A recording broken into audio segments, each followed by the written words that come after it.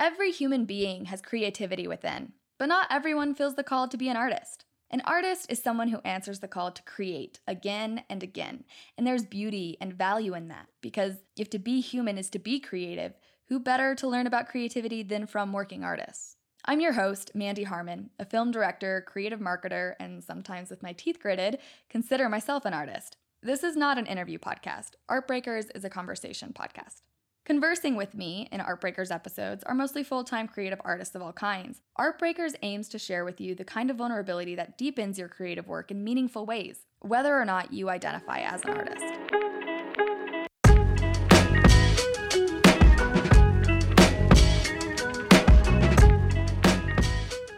In this episode, I talk with J. Kirk Richards, a visual artist of many mediums, but primarily known for his sculpture and oil painting work, specializing in Judeo-Christian themes. As usual, it's hard to describe the visual on an audio podcast, but for context, what draws me to J. Kirk's work is differentiated from the overly clean, almost sterile, whitewashed depictions of God and related angelic creatures that I've seen in a lot of contemporary Christianity and particularly Mormon work. His work has a bit more divine femininity and embraced messier elements in it, which, to me, imply a sense of comforting chaos. I'd recommend you seeing it for yourself at jkirkrichards.com or on Instagram at jkirkrichards. You can also follow J. Kirk Richards on TikTok for oil painting tips and more art-related advice. We both share in having grown up in Mormon backgrounds, and while I have since left the religion, I haven't left faith and spirituality. So J. Kirk and I find plenty of common ground in which to discuss art, the Mormon faith, and the larger framework of Christianity, and the spiritual underlinings of creativity. Let's get into it with J. Kirk Richards.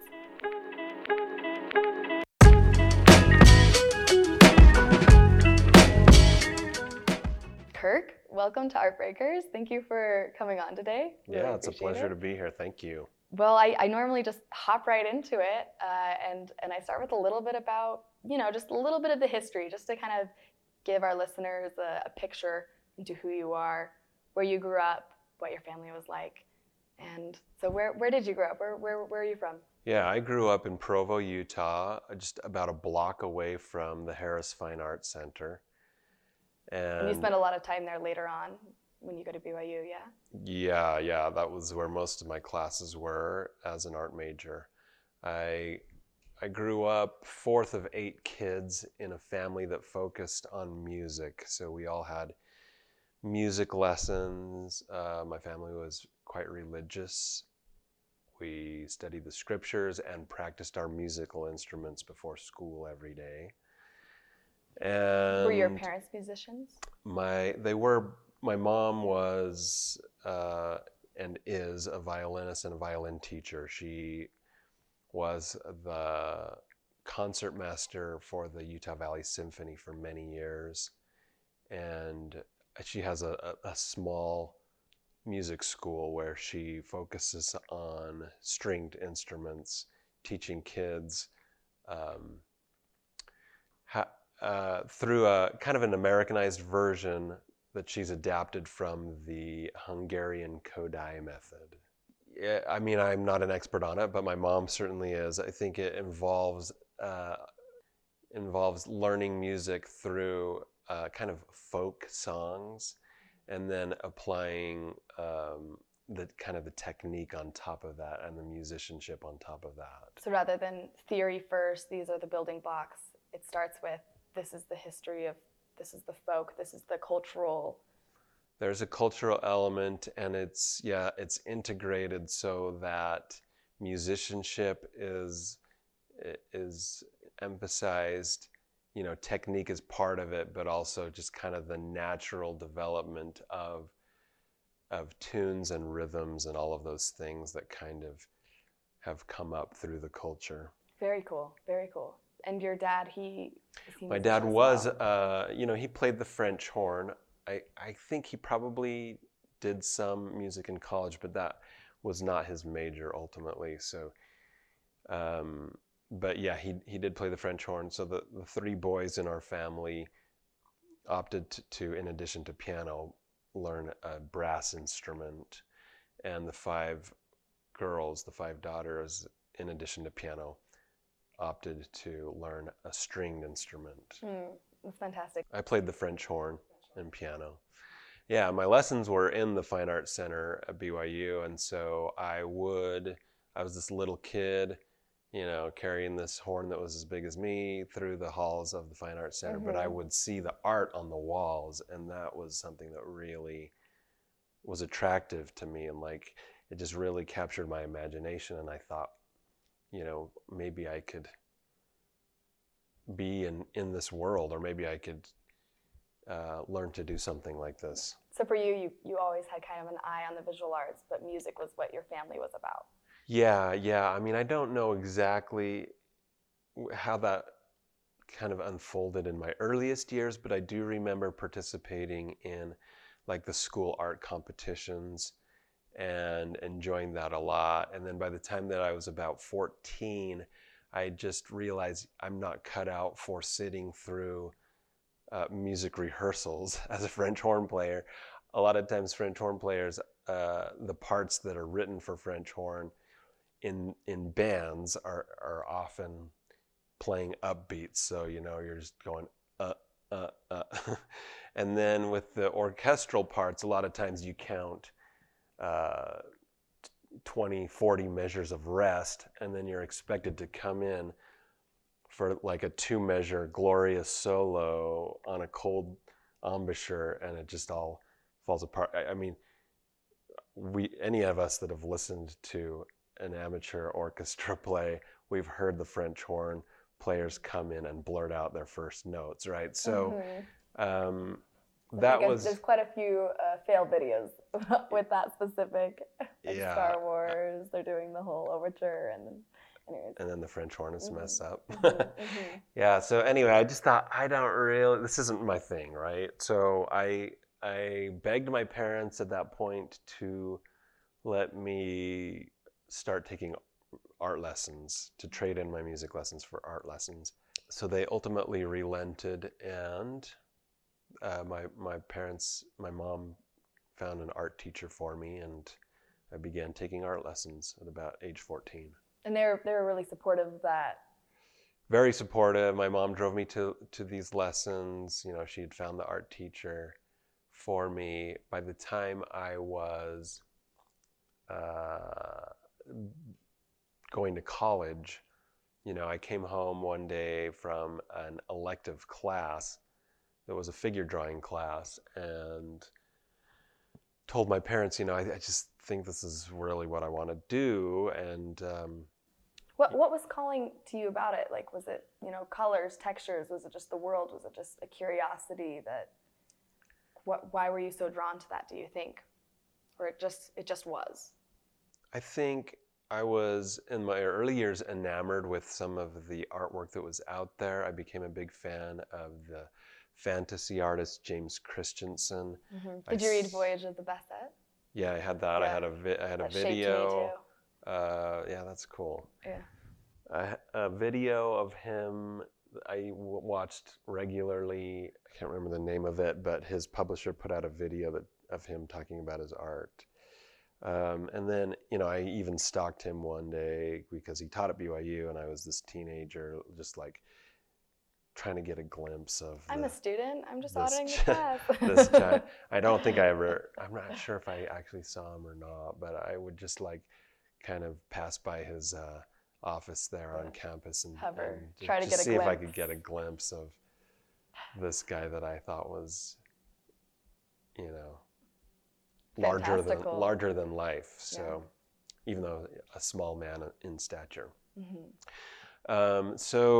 By the time I was in college, I was thinking about something more practical, maybe science. I took Statistics 222 as a prerequisite for something that I didn't end up ever doing, but I also took figure drawing and loved it. I just sitting in there drawing from the human form, and I felt like, maybe I'm not half bad at this, just kind of sizing myself up in the class. I thought, I could maybe do this. Mm-hmm. So did you feel more drawn to like landscapes and nature first, or figuratives? I think always figurative. Like I've always loved, if I go to a museum, it's the paintings that depict people telling stories or concepts with people. I'm really drawn to kind of personification of ideas And so, yeah, the human form has always been where it's at for me. And you do a lot of that in your sculpture work and in your oil paintings. And you do a lot of spiritual-based work, too, a lot of spiritual... Yeah, absolutely. Yeah, I think even in those early days, it was partly that kind of the spiritual underpinning of James Christensen's work that I was drawn to. I later started looking a lot at the prints that were kind of everywhere of Karl Bloch's work, and really just enjoying those and felt the spirit of those. I don't know, I felt like the things that were being done in the religious work in my own religious tradition didn't speak to me quite as much as some of those more kind of old world images. And so I think part of what drove me in the early years as an artist was trying to capture some of the kind of maybe European excellence in artwork, both from the kind of the neoclassical era, but into the modern era. And I wanted to bring some of those aesthetic ideas into my own kind of religious tradition, and make it less about dogma and more about the art. Like, I was feeling something in this art, and it wasn't dogma, it was like poetry and beauty, and that's what I wanted to bring to my artwork. Just like a more like impressionist kind of feeling of spirituality, like with it, do you think? Sometimes it's impressionism, and sometimes it's mystery. Being in the Mountain West in a religion that prizes knowledge above most other things. Knowledge and obedience, those are both things that I don't personally respond to. I respond more to mystery and poetry. Ambiguity, maybe. Exactly, like, yes, I think that there is courage in embracing ambiguity. And so those are things that I wanted to bring to the aesthetic and the concepts, the way that I conceptually approach art. Well, then let's not beat around the bush with this one, because I have a feeling this is going to come up, because this is a reoccurring theme in your work. So I'd love to know. The listeners are from everywhere. Not all of them are, in Utah, as familiar with the Mormon faith, which is the religion you're discussing, right? Is that the religion you subscribe to? How do I want to say that? I mean, we can I subscribe it out to my own version of Mormonism, I would say. Yeah. I mean, I definitely take a non-orthodox view of what community should be, how we should approach community, how we should interact with the outside world. Like, those are things that I wouldn't consider myself as subscribed or towing the line, so to speak. But yeah, I grew up Mormon. I play the organ in church. I run or serve on the board of several arts organizations that are Mormon art organizations. And I'm always trying to push. I think over the years, my artwork has moved from what I described earlier to definitely trying to push and stretch towards kind of more progressive, more open ways of facing life and church policy and dogma, all those things. Those are all things that I'm interested in and working towards in my artwork and imagery. Yeah. I mean, we're in Utah. It's a high concentration of Mormons in the Mormon faith. There's a whole spectrum of beliefs within it. And a whole, the relationship to spirituality is very personal for each individual. What is that within or without or outside of that framework? What is your spirituality? Like, where does that land? for you? I don't know if my spirituality has landed anywhere other than the kind of the community that I'm most drawn to is kind of the academic LDS community, which kind of takes a step back and observes and analyzes a bigger picture, including historical implications, and is somewhat self-reflective and also at times critical of the way things continue to currently unfold, the way that policies are implemented and then withdrawn and then couched as coming directly from God's mouth. So some of these things, I guess the way that I respond to a lot of things has led me to this place where many of my peers or the people that I learn from and listen to are kind of in the Latter-day Saint intellectual community. Mm-hmm. And I guess that's not quite what I'm asking. And before I go further, I should add, this is a consent-based podcast. So if I ask a question that you don't want to answer, or you're like, I just don't even really want to go down that road, feel free to say so, and we'll move on. Okay. But are you asking about if I believe in God? Well, I want to know Right. how you believe in God. Yeah. And how that shows up, or does it not, in your work? Because I mean, you do.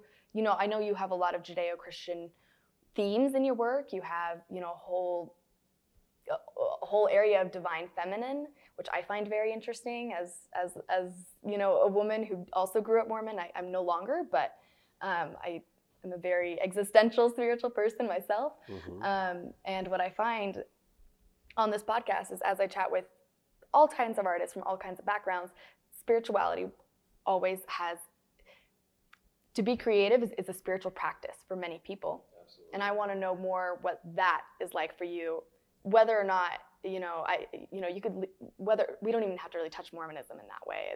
Like I'd be curious what that creativity and art as a spiritual practice is like for you. Yeah, I mean, right from the pretty early on in the development of a religious artist, I would say the artist comes up against this dichotomy, which is the conservative religion is telling them that in order to have the Spirit of God, or to benefit from the inspiration of God, that you need to live a fairly strict, prescribed list of commandments, or you need to live a righteous life. And then, so as we develop and we're trying to be good and live this life, we're looking over at this divergent path where the artists that are making some of the best art that's ever been made in the world have really do not live that life. So how can they then be benefiting from the inspiration of God if, even if many of them don't even believe in God, probably, but based on certainly no concept that equates to any concept of God that a conservative religion might prescribe. Mm-hmm. And so I think that can be a difficult thing to tease out, or even just to carve a middle ground as a religious artist. What I would say is that I personally think that art is itself a prayer and or a hymn and or a plea for something greater than the artist's self to intervene. And as such, you do not need righteousness to pray. You don't need righteousness to sing a hymn. And I do look for righteousness, but in my own way. Like social justice is an important thing to me. Mm-hmm. And so those kinds of being right with my fellow men and women and people have become kind of the righteousness that I've chosen to focus on. But also, making art is, for me, very much a prayer. It's very much a hymn. It's very much a plea for intervention from something greater than myself. And that's how I make sense of it. Yeah. And that right there, I think, is almost like the reoccurring theme in creativity, is that no matter what word people use for it, you know, for some people it's God, for some people it's a higher power, for some people it's just the wholeness, it's the bigger than oneself. Artists, right, tap into that X factor, that mystery, you know, that ambiguity of who knows what that is, because it's where almost the art takes over, because they're the vehicle for it. Is that something that you relate to as well? Yeah, absolutely. As you're saying that, you know, I think it made me think of a lot of the productions that are put out and published by religious institutions that are wrapped in a neat bow and stamped with a logo at the end. You know, like, I watched the most beautiful, my friend, in fact, directed the most beautiful depiction of the nativity of Christ's birth. And it was published by the church. And then at the end, they wrapped it in a bow and stuck the logo on it. And it just took away from the art of it. So I think that the art is letting the ambiguity and the grandness and the expanse of the world and the universe, and the ambiguity of not knowing how everything is supposed to be ordered, but feeling the sense that there is an order, like those things distill on us and they enlarge our spirit. And so to try to kind of pigeonhole that expanse into a small box, it takes away from the expansiveness of and the mystery of where did this thing come from. I really am a small person in a giant universe. Mm-hmm. You know, there's this video that I watched from this modern philosopher, Alain de Botton. He talks, it's some sort of clickbaity title where it's like religion for atheists or something like that, right? Some sort of TED Talk type thing. And his whole philosophy and what he's talking about is art in many ways. Art and religion have gone hand in hand for a very, very long time. And he talks about what, in many ways, art doesn't necessarily replace religion, but for some people it does. But what we are neglecting, at least in secularism, is things that religion can still teach us, things like repetition, ritual, those elements we kind of overlook, and those are things that could be definitely gained from religion. He's kind of the mind that, you know, kind of cafeteria religion. He's like, you know, pick and choose what works for you, kind of thing. Yeah. That's kind of his philosophy. Strong believer that everyone is a cafeteria religionist. So, I mean, would also agree. The practice, everyone who practices religion is a cafeteria practitioner. I would agree with you. But do you think that those tenets of religion, like repetition, ritual, I've just been thinking about this lately and how those show up in art already. Almost kind of like the relationship of religion and art, because they've gone so hand in hand, like that feeling of the sublime, you know, is found in art and in religion and in religious art, right? I guess where I'm going with this is art to you a form of worship and communion because it is so religious but also spiritual? Like, it's both of those things for you, question mark? Yeah, absolutely. Like, as I'm working through a composition, I'm trying to place myself, immerse myself either in the historical scene, and I'm not really a historical painter, but so I'm more immersing myself kind of in the conceptual struggle of the principle that I'm trying to convey in the work of art. And therefore it is, as a Christian might say, I'm working out my salvation through fear and trembling and painting. It's just spending that time with those thoughts. It is a kind of meditation, a kind of communion, certainly. But what you're saying, like I would say that in today's world, the thing that more of us, like as a global people, it's art, it's films, it's movies that create our moral universe in a unified way more than anything else. Because we're all watching the same movies and we're taking away similar lessons from those movies. Meanwhile, various sects of religion are arguing with each other about whether or not you should watch the movies in the first place. Whether or not you should watch not them. Not always. That's a generalization. And what exactly God looks like, right? Yeah.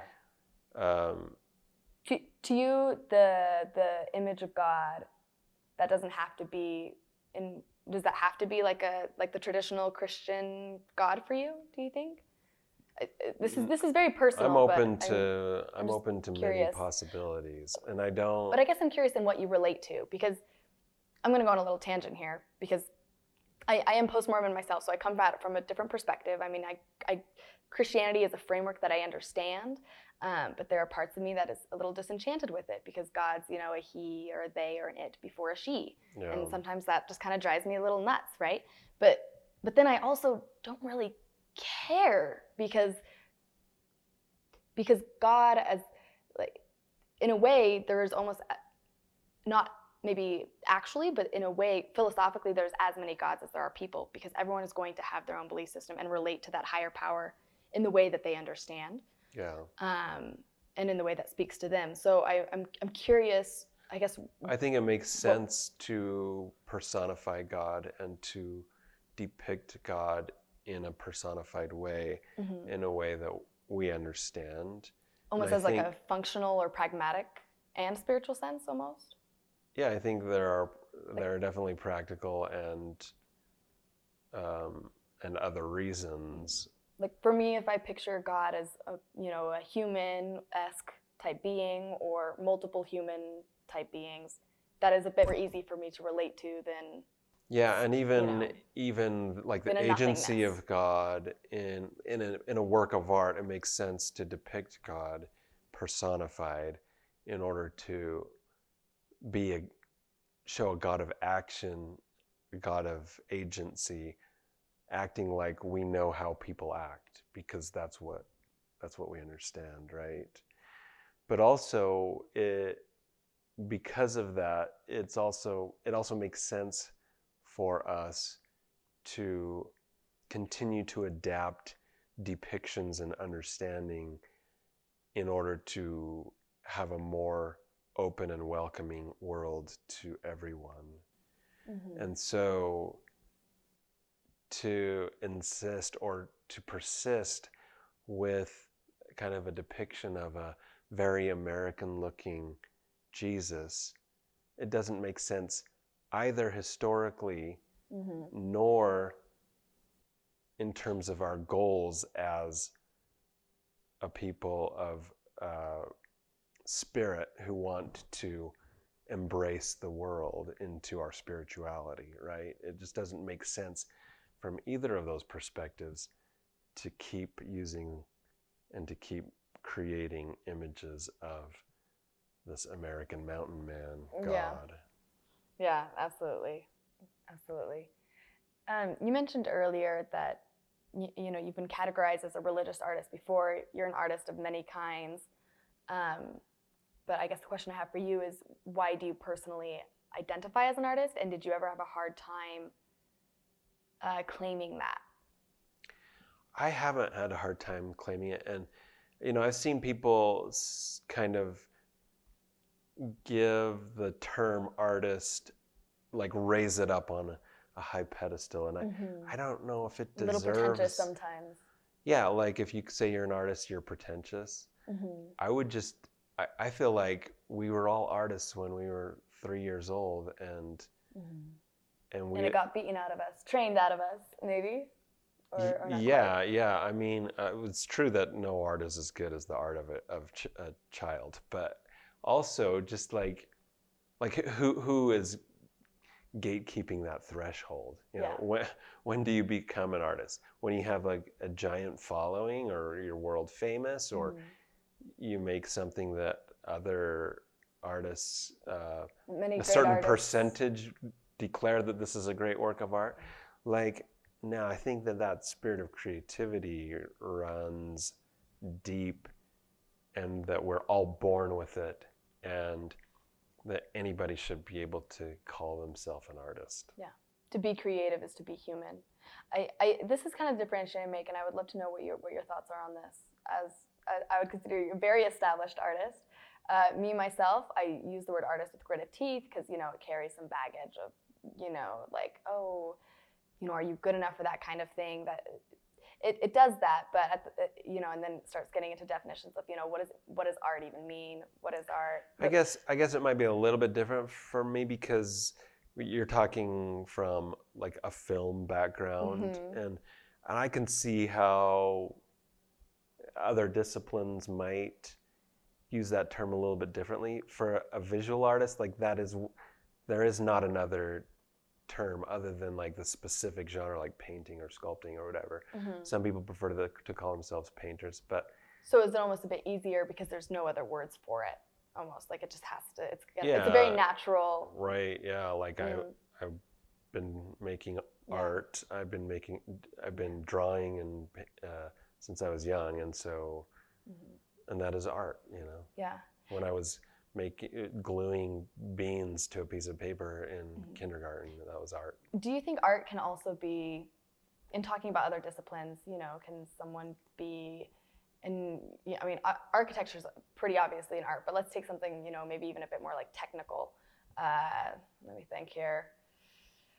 I'm trying to find a good example, but sometimes it seems to me like art is less about the discipline or the medium and more about showing up to be creative. I have a hard time with the kind of logical, mathematical, more ways of approaching the world. But but there could be I think that there is an art in stats even because because it's almost about like the expertise or the level of applied work that you put into that. There was a guy that was I have mixed feelings on that. What are your thoughts on that? One of the things I'm worst at is plumbing. If I try to put a valve on a pipe, there's going to be a drip. And you could say that that's a science and not an art, but a plumber. But there's so much art in science. A plumber that came and did something for me talked about how that was his art. And I do think that there is creativity and ingenuity even in how you approach what some people might consider manual labor, or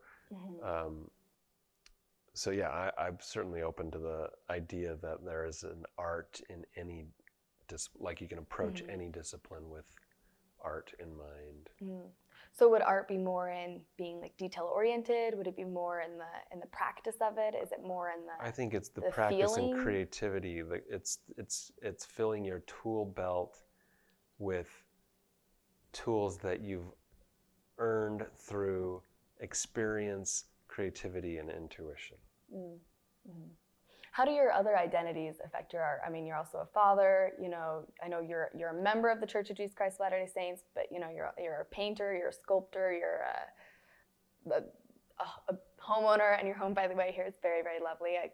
As I sit here right now, there's beautiful art on the walls, and you're in a completely different world. My motto here is that every wall is an easel, and so most of the work on the walls is unfinished or in some form of some stage of progress. Have they pursued art as well? No, I mean, some of them, everyone's tried a little bit. My wife also came from a musical family, and so what we've done with our own children is have them take music lessons. So that's kind of been the foundation for them as well. I have taught them some artwork. I used to do summer workshops, principally for the or one of the main reasons I did it was to rope them in and to set some time aside to teach them some things. And I keep kind of trying to push them in the direction of making art. But also I really don't want to pressure them. Yeah. And so, I give them opportunities, but it's not actually first priority. The thing that they have to do is they have to learn the language of music and then explore whatever creativity calls to them. So why do you always start with music first? It's a good question. When I look at, even every time I look at like actors and filmmakers and visual artists, it seems like they all have some interaction with music. I think that I think it makes connections with like the synapses in your brain and the mobility of your hands and the culture, Almost just an innate culture rhythm in general. too. Exactly. There are mathematical elements, but also like composition and emotional elements, and there are, every day when I paint, I use some of the ideas of phrasing that I learned from my piano teacher. So I just think that's a really good foundation. Was your piano teacher one of your first mentors? And on your Instagram, you have a whole highlight of different artists who have impacted you. I know you've studied with Hagen and briefly with James Christensen, briefly. So you've gained a lot of insights from these mentors. Can you name a few of them and some of did that start with the piano teacher, when you were younger? Well, yeah, I mean, I do still use a lot of things that my teachers have taught me, including from my music teachers. But do you just want me to list some of them? Not as much list, more as in like a timeline. So to kind of backtrack, you grew up Provo, Utah. You came to your parents and you're like, I don't want to play the French horn anymore. Please sign me up for some art classes. Were you already drawing and sketching then? Was it a pretty natural transition? Yeah, back then I was doing, stipple, pointillist drawings of dragons. That's what everybody was doing. Of course, naturally, right? Yeah. So, but yes, I did. So after that, my mom found me a teacher, and I started taking private lessons from him. He had taught in Los Angeles. He had, had a career as a sign painter early on, I think, and then moved into art teaching in Hollywood. And I'd go over to his house, and he would, regale me with stories of Hollywood and running into celebrities, but also teaching high schoolers, and his high schoolers would win lots of awards in various places, and so from him I learned a lot about design, about shapes and how the shapes relate to each other, and about how they move, how artists would move the viewer's eye through a composition. Which is very parallel with music as well. So those are some things that I learned from parallel with film as well in some ways in terms of composition, right? So after that, so you just continue to pursue painting, sketching. Were you very, very curious? Were you just like eating it all up? Were you and did you know as soon as you were graduating high school and heading into college, you're like, I'm going to be an art major. This is what I'm going to study. This is who I want to, work under. I floundered. There were definitely moments, times, periods when I was like, I don't know what to do next. This isn't working. So I went to college, and it took me a couple semesters before committing to it. And then I kind of, in the middle of college, I was quite frustrated, and I dropped out. Were you frustrated with the academic structure, or what was frustrating you about? I was frustrated that I didn't feel like I was getting like just the fundamentals, the techniques, kind of the traditional, like that. I felt like I was being pushed to do conceptual work that I didn't want to do, like that this was more theoretical, and that I needed some just traditional skills. And I did drop out for a bit. I just painted on my own, wasn't really figuring out where I wanted to go at that point. And then this artist was doing a workshop. So I actually had a job, $7 an hour at a local gallery. And there was this beautiful painting in the office there. And I heard that this artist was coming to Utah to do a workshop. And so asked about that. I ended up taking this artist's workshop. He had just graduated from the New York Academy, got his master's there. And so got to talking to him about my frustrations and my education. He invited me to come to his home in New Jersey to stay there and apprentice with him. And in exchange for, like, I would help kind of work on his house, help him with some window glazing. I dug post holes for a chicken coop in the backyard and things like that. And so manual labor for some artistic inspiration. Yeah, exactly. It was very Karate Kid. But, Sensei. Put the jacket on, put the jacket off. Yeah. Anyway, so he kind of showed me the track of that he'd gone through, the places that he'd studied, the things that he'd learned, and that was very interesting to me. I didn't stay very long at his place, but it took me many, many months after that experience to just put into practice all the things that I'd seen and learned from him. And so I came back. He actually convinced me to finish my degree. So I came back and got back into college and finished that degree. I got a Bachelor of Arts. By the time I finished college, as I was finishing the last few semesters, I started doing paintings that made sense and that communicated something and that were visually held together enough that they worked and that people wanted them. For you, college sounds very crucial, very, like a pivotal time for you.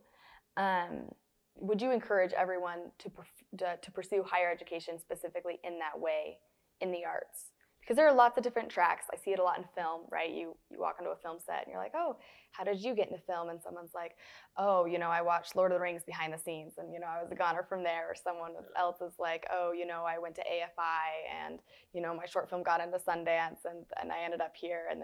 And other people are like, oh, I kind of just PA'd. I was just an assistant on set for a friend and then I just fell in love with it. So the paths that people end up in film are super wide and varied. In arts in general, it appears to be that way.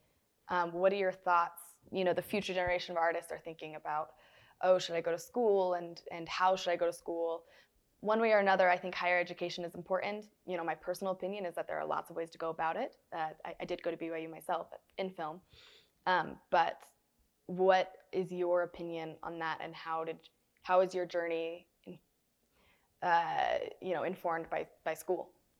Yeah, absolutely. I would say I also agree that there are many ways to get there. And I think that school has a few. So when I went to school, there were kind of two programs. One of them was the visual arts program, which is more conceptual. It's creating art for a contemporary audience, trying to get you prepared to be able to go to graduate school in Yale or whatever. That was kind of that was the program that I went through. And I felt like academics for more academic purposes, maybe. Yeah, and then the other option was to do commercial art or the illustration program. Graphic design. And that didn't really suit me either. So I felt like there was this kind of chasm in between that was where most people actually might fit. And so what I tell people is you're probably going to need to supplement your studies whichever route you go. So if you don't do college, the biggest thing that I see commonly, and I don't want to make any generalizations, but just I see commonly the people that don't do college or that drop out and don't finish a degree, they often don't have the same kind of conceptual rigor. They're not talking about their artwork or conceptualizing their artwork in ways that engage with kind of the conceptual problems of the world that we live in as much. But then the flip side of that is that if you don't supplement or kind of go outside of a conceptual oriented program, a lot of those artists don't speak to the general public. Like, they hone in and their audience is the academy. It is the art, it is art programs in other universities, right?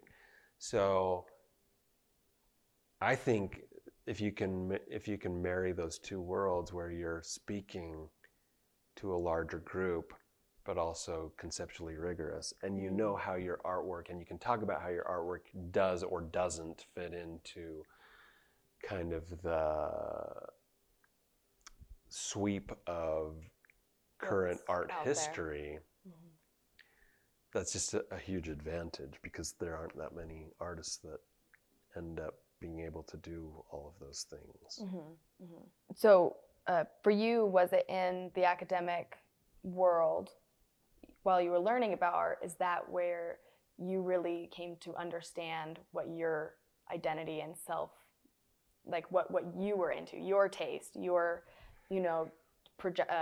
trajectory as an artist? Is that kind of where you came to shape that? I mean, or is that I always think my ongoing? whole life is shaping that, and it is always ongoing. And also part of that when is did just you... part of that is listening to yourself. Yeah. It's like when I go to a museum, what is just picking me up and lifting me off the ground when I go, when I see art, when I see a film, when I listen to music, what is it that is just making me elated or just moving my whole soul? And how can I tap into that?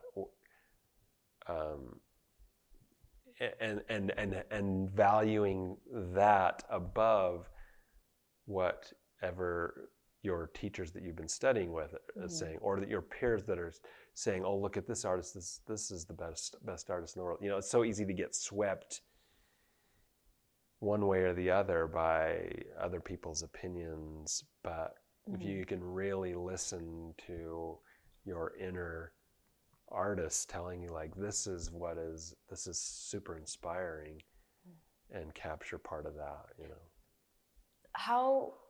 One thing that this makes me think of is how important it is to play, right? Because how will you know what you like if you don't, play and experiment and, give yourself that, it's kind of, hit on the head a lot, but give yourself that space to fail, and not even just fail, but explore. What, like, early on when you were still kind of, shaping that, because, I mean, you've been around the block several times as an artist, like in terms of, pursuing a new medium, teaching yourself that medium, finding out what you like within that medium, and creating something both from the heart and from your taste, and then also something that speaks to others. And I'm sure that there are different hurdles each time that you start a new phase, but I would imagine that it does get, certain pieces of it get easier. Yeah, definitely. I think part of the reason we love art or love art making is the exploration. And so I've always tried to make sure that there is a certain amount of exploration in my art making practice. And so I don't ever want to get to the point where I'm not trying something new. What is your creative process like? Lots of different things. It's just like trying a painting from a new approach, and some of them are super spontaneous. Some of them are very measured and process oriented. Um, but yeah, one of the things that keeps things fresh for me is working in different spaces. I have different studios that I go to just have a fresh eye and a fresh fresh energy infused into art making. Just seeing things in a new place is really helpful. Looking at art in museums is a regular kind of part of the process. Being reminded of what some of the possibilities are, or exploring new ones, seeing what people are doing that is new. Those are all part of it. In your career, you've picked up a lot of different lessons from a lot of different artists, from lots of media around you, and just from life experience. Is there anything that you had to unlearn specifically to get to where you are? Like any beliefs that you were like, oh, this one isn't serving me anymore as an artist, and I have to shed this? Yeah, absolutely. I think especially I felt like I had to unlearn a lot of things that were taught me in college or emphasized. There was definitely kind of an anti-selling what's the word, ethos or whatever, in college. Like if you were making a living, you were selling out, or if you were producing a lot, you were a factory. All of those kinds of things I ultimately shed. How do you find a balance with that? Because I'm a filmmaker primarily, but like I said, I worked in the marketing side. I mean, the film side of marketing for several years. And while I did get to be creative, and while I did get to explore some things, I was still following a certain formula for a certain client's, agenda and script, right? So there was some flexibility within that, but not as much as I maybe would have hoped for, right? And literally the motto of the company that I worked for is, sales first, art second. And for me, now where I'm at now is I've learned from that. I would really like to pursue projects that put story over sell. Selling's important. Motto. It is. It hurts. It hurts. It does hurt. It's a really painful motto. Yeah. It does hurt. I would say. So how do you balance that? Because I also don't buy into the idea that artists have to be, broke, miserable, suffering in order to make great art. They don't have to, there are ways to still be, quote unquote, successful. There's lots of ways to define success, but I think of it as a spectrum, as a kind of a tightrope, and on one end of that rope is the purist, the artist who's like, nobody understands me. I'm gonna do my own thing, and it is brilliant, and you all can suck an egg or whatever, Yeah. And then on the other end is like, I hate doing this, but I'm doing it because this is what sells, and I'm gonna, I'm gonna make money. I don't really like either of those positions. I kind of try to occupy a certain area of the rope in between, where it's something that I like doing, and there is a certain amount of overlap of that rope of what the public enjoys from my work as well.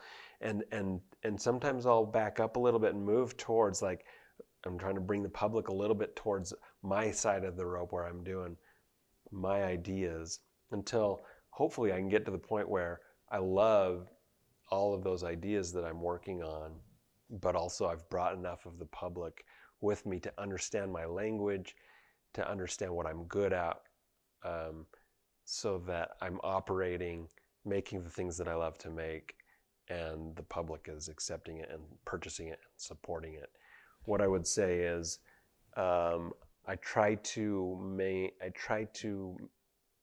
keep my work that I do on commission for clients at a certain small percentage of my overall output, in order to continually develop my own work and have people more interested in purchasing the work that I do on my own terms rather than for hire. That I feel like that's a very wise balance to make. Do you think that has helped? People are not against working hard, but you also are able to not turn it into a work that's a drag. You know, it's not soul sucking. Yeah. You know, some people are like, oh, don't go into something you really love doing. Don't actually start working in something you're passionate about, because then you'll hate it. You know, and Yeah. I can't not do that, but I also don't want to hate what I love. So how do you think that has helped strike your balance when you like put those boundaries in place, where you're like, okay, I'll serve, quote unquote, serve the market, you know, this much, but at the same time, I have my own terms and my own way of doing things. Absolutely, yeah. I think that an artist should always be thinking about the terms and the bounds set around what the artist is willing to do, and educate the client so that they know that this is what you're good at and you're hiring me for this expertise, and so you got to trust me. You know. Absolutely. That's why they go to you, right? It's for your taste, for your vision. Yeah. How do you define success? I mean, I don't know if I do, but let's define it. But I think I feel good when I like the thing that I've created. And I feel bad when I don't like it, you know, and I feel there's plenty of things that I, especially in the early years, let go too early, or didn't have quite the experience to finish it off in a way that I'm proud about. And so these days I try to I try to minimize the percentage of things that I let out of the studio prematurely, but also maximize my overall output too. Like, it's not a chore to produce a lot if it's art that you like and that you feel good about. And so that's kind of my goal. I guess that would be success for me. When did this is something that happens early on, and since I consider myself a very amateur artist, and the reason I say that is, while I am a fairly accomplished filmmaker, I've been in marketing and commercial for a while. And for me, because it's put sell over story, I have a hard time feeling like that's art. And so I feel very amateur in the sense of knowing what my taste is and what I'm into. In a way, you know, my taste, like I watch, you know, Tarkovsky, you know, Terrence Malick films, and I'm like, oh, you know, that just like that, what that does to my soul is like, oh, I would love to, you know, draw pieces from that, and if I could even make something that is even a little bit like I actually like it, like I actually feel this is where I want to be, that means that I will have closed the gap between what I can do and my taste. Because my taste is way up here, and it will always be, you know, a little bit unattainable for me. But that's also what keeps me going in a way. When do you think you close the gap? Because this is a personal issue that I have sometimes, where it's hard for me to like what I do. Like one time I finish something and I just want to leave it all behind because I just want to be focused on what's next. For sure. How did you close that gap between, you know, your taste and or do you feel like you just kept showing up until one day that got a little easier? Yeah, definitely. I think part of it is just about putting your head down and doing it, making things, you know, trying new things, moving towards those pieces that inspire you so much, trying to capture a little bit of that. I think that gap, you know, that Ira Glass gap that we're talking about, it is giant at the beginning and it narrows, but then it's not linear and it can open up again, you know? Like it's not, I don't know if it ever, I don't think it should ever completely close because, or maybe I just don't think that it can. That's what keeps you going, maybe. Yeah, I mean, you're always reaching for something, right? Mm-hmm. And you're reaching for something that's unattainable. This is kind of the age-old question, but where do you get inspiration? I know it's from everywhere, but what are some like specific either artists or things that you're really into right now that's inspiring you currently? Or places, that works too. At museums, I'm really inspired by museums and some of the ones that are less known. I have a studio in Massachusetts that I work at, and when I'm there, I go to, there are museums like just small museums, like the Norman Rockwell Museum or the Eric Carle Museum. There's also a giant contemporary art museum called the Massachusetts Museum of Contemporary Art. And specifically, there are installations by this artist, Anselm Kiefer, they're just very moving to me. And so I'm trying to think about ways that I can create a space that evokes the same kind of feeling for people that go there. It's just kind of an immersive installation type experience. For you, when you kind of catch that spark when you're starting something new, do you rush to a notebook, rush to a canvas? Do you sketch something out? How do you start that? Like or does it still happen where it's just like, oh, this idea popped in my head, I have to put it somewhere? Yeah, I encourage my students especially to keep a sketchbook and to record their ideas in it. And they might be words, they might be drawings, but then you can always come back to that notebook and use those as starting points or that notebook can be a place to work out kind of the details or solve problems. And so yeah, I think it's a really good idea to keep a sketchbook. What do you wish that you had known? And this question is you can't go back in time. You can't go back to 18-year-old Kirk and be like, this is what you need to know. This is the path you should take, because ultimately you're at where you are because of all the steps you took. And so there's no going back. But what do you kind of wish you had known when you were first starting out, or wisdom that you would impart to our listeners, those people on the creative path who are continually showing up, but going through what it means to be creative, which is complicated sometimes?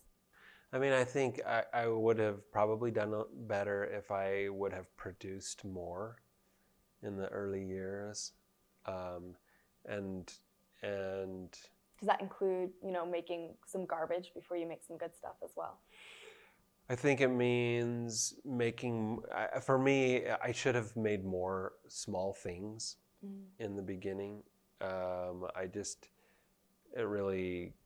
didn't like the idea of doing small things or series of work that were affordable, and I should have done that from the beginning. I think that would have helped a lot. I would have. I think I should have been. Art making takes this weird kind of balance of patience and lack of patience. Like, you need things to happen, but also certain things take time. So I wish I could have figured out a little bit better which things I should have given more time and which things I should have not been patient about. But like you say, we learn from experience, and we all kind of have to carve our own path as artists. And, you know, I don't spend a lot of time regretting or imagining it. To do that. Yeah, imagining it's a different, necessary. an alternate reality. Mm-hmm. Do you have any gallery shows coming up? Yeah, I have a gallery in Provo. It's you can follow that Instagram as well. It's at JKR Gallery, and we have a new show every month. And so, you know, if you follow that Instagram, you can be up to date on what new shows are coming up. And sometimes there's open calls too. So if you're a visual artist and you want to submit something, you know, we probably have 3 or 4 open call shows during the year. And also I'm working on a little museum that's on Instagram at J. Kirk Richards Museum, I think. It'll be a few months before that is up and running, but that's one of the things I'm excited about right now. Fantastic. Well, thank you so much for coming on today. I really appreciate your insights and experience. It was a pleasure talking with you. Yeah, it was nice.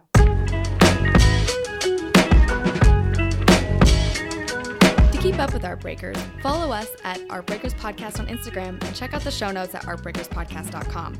Episodes released bi-weekly every other Tuesday, and there's much, much more to come. In the words of comedian and cartoonist Dimitri Martin, Earth without art would just be eh. Thank you for tuning in to Artbreakers.